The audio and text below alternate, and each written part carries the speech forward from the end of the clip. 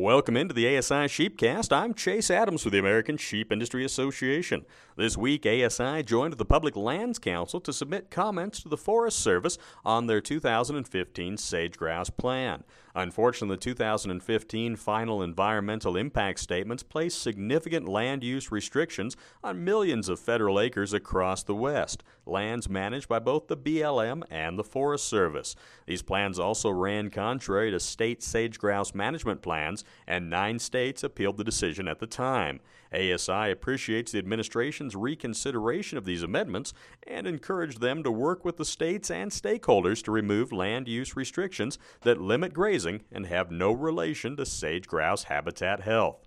In the continuing challenge to ensure livestock exemptions remain in place as intended under the electronic logging mandate, the Federal Motor Carrier Safety Administration announced they would be extending the comment deadline on 2 critical issues until February 20, 2018.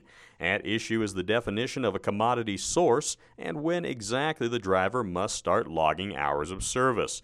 And consistent with maintaining the health and safety of livestock being hauled, current statutes and regulations make it clear that the hours of service do not begin until the vehicle is outside a 150 air-mile radius from the source of the commodity being hauled.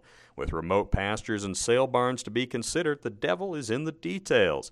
Agriculture is currently exempt from the ELD mandate as we await a long-term exemption under the stalled spending bill. ASI remains committed to ensuring livestock producers have access to the haulers they need and that those haulers have the exemptions in place as Congress intended to ensure the welfare of the livestock they're hauling. I'll remind you that next week is the annual ASI convention, January 31st to February 3rd in balmy San Antonio, Texas. The meeting kicks off with some outstanding tours showcasing the Hillingdon Sheep Ranch and Nugget International, the gold standard in lambskin furnishings and apparel. The rest of the week will feature state and federal speakers on issues from immigration to the Farm Bill and council and committee meetings focused on promoting U.S. wool, animal handling, improving genetics, range management, and setting ASI's legislative priorities for the upcoming year.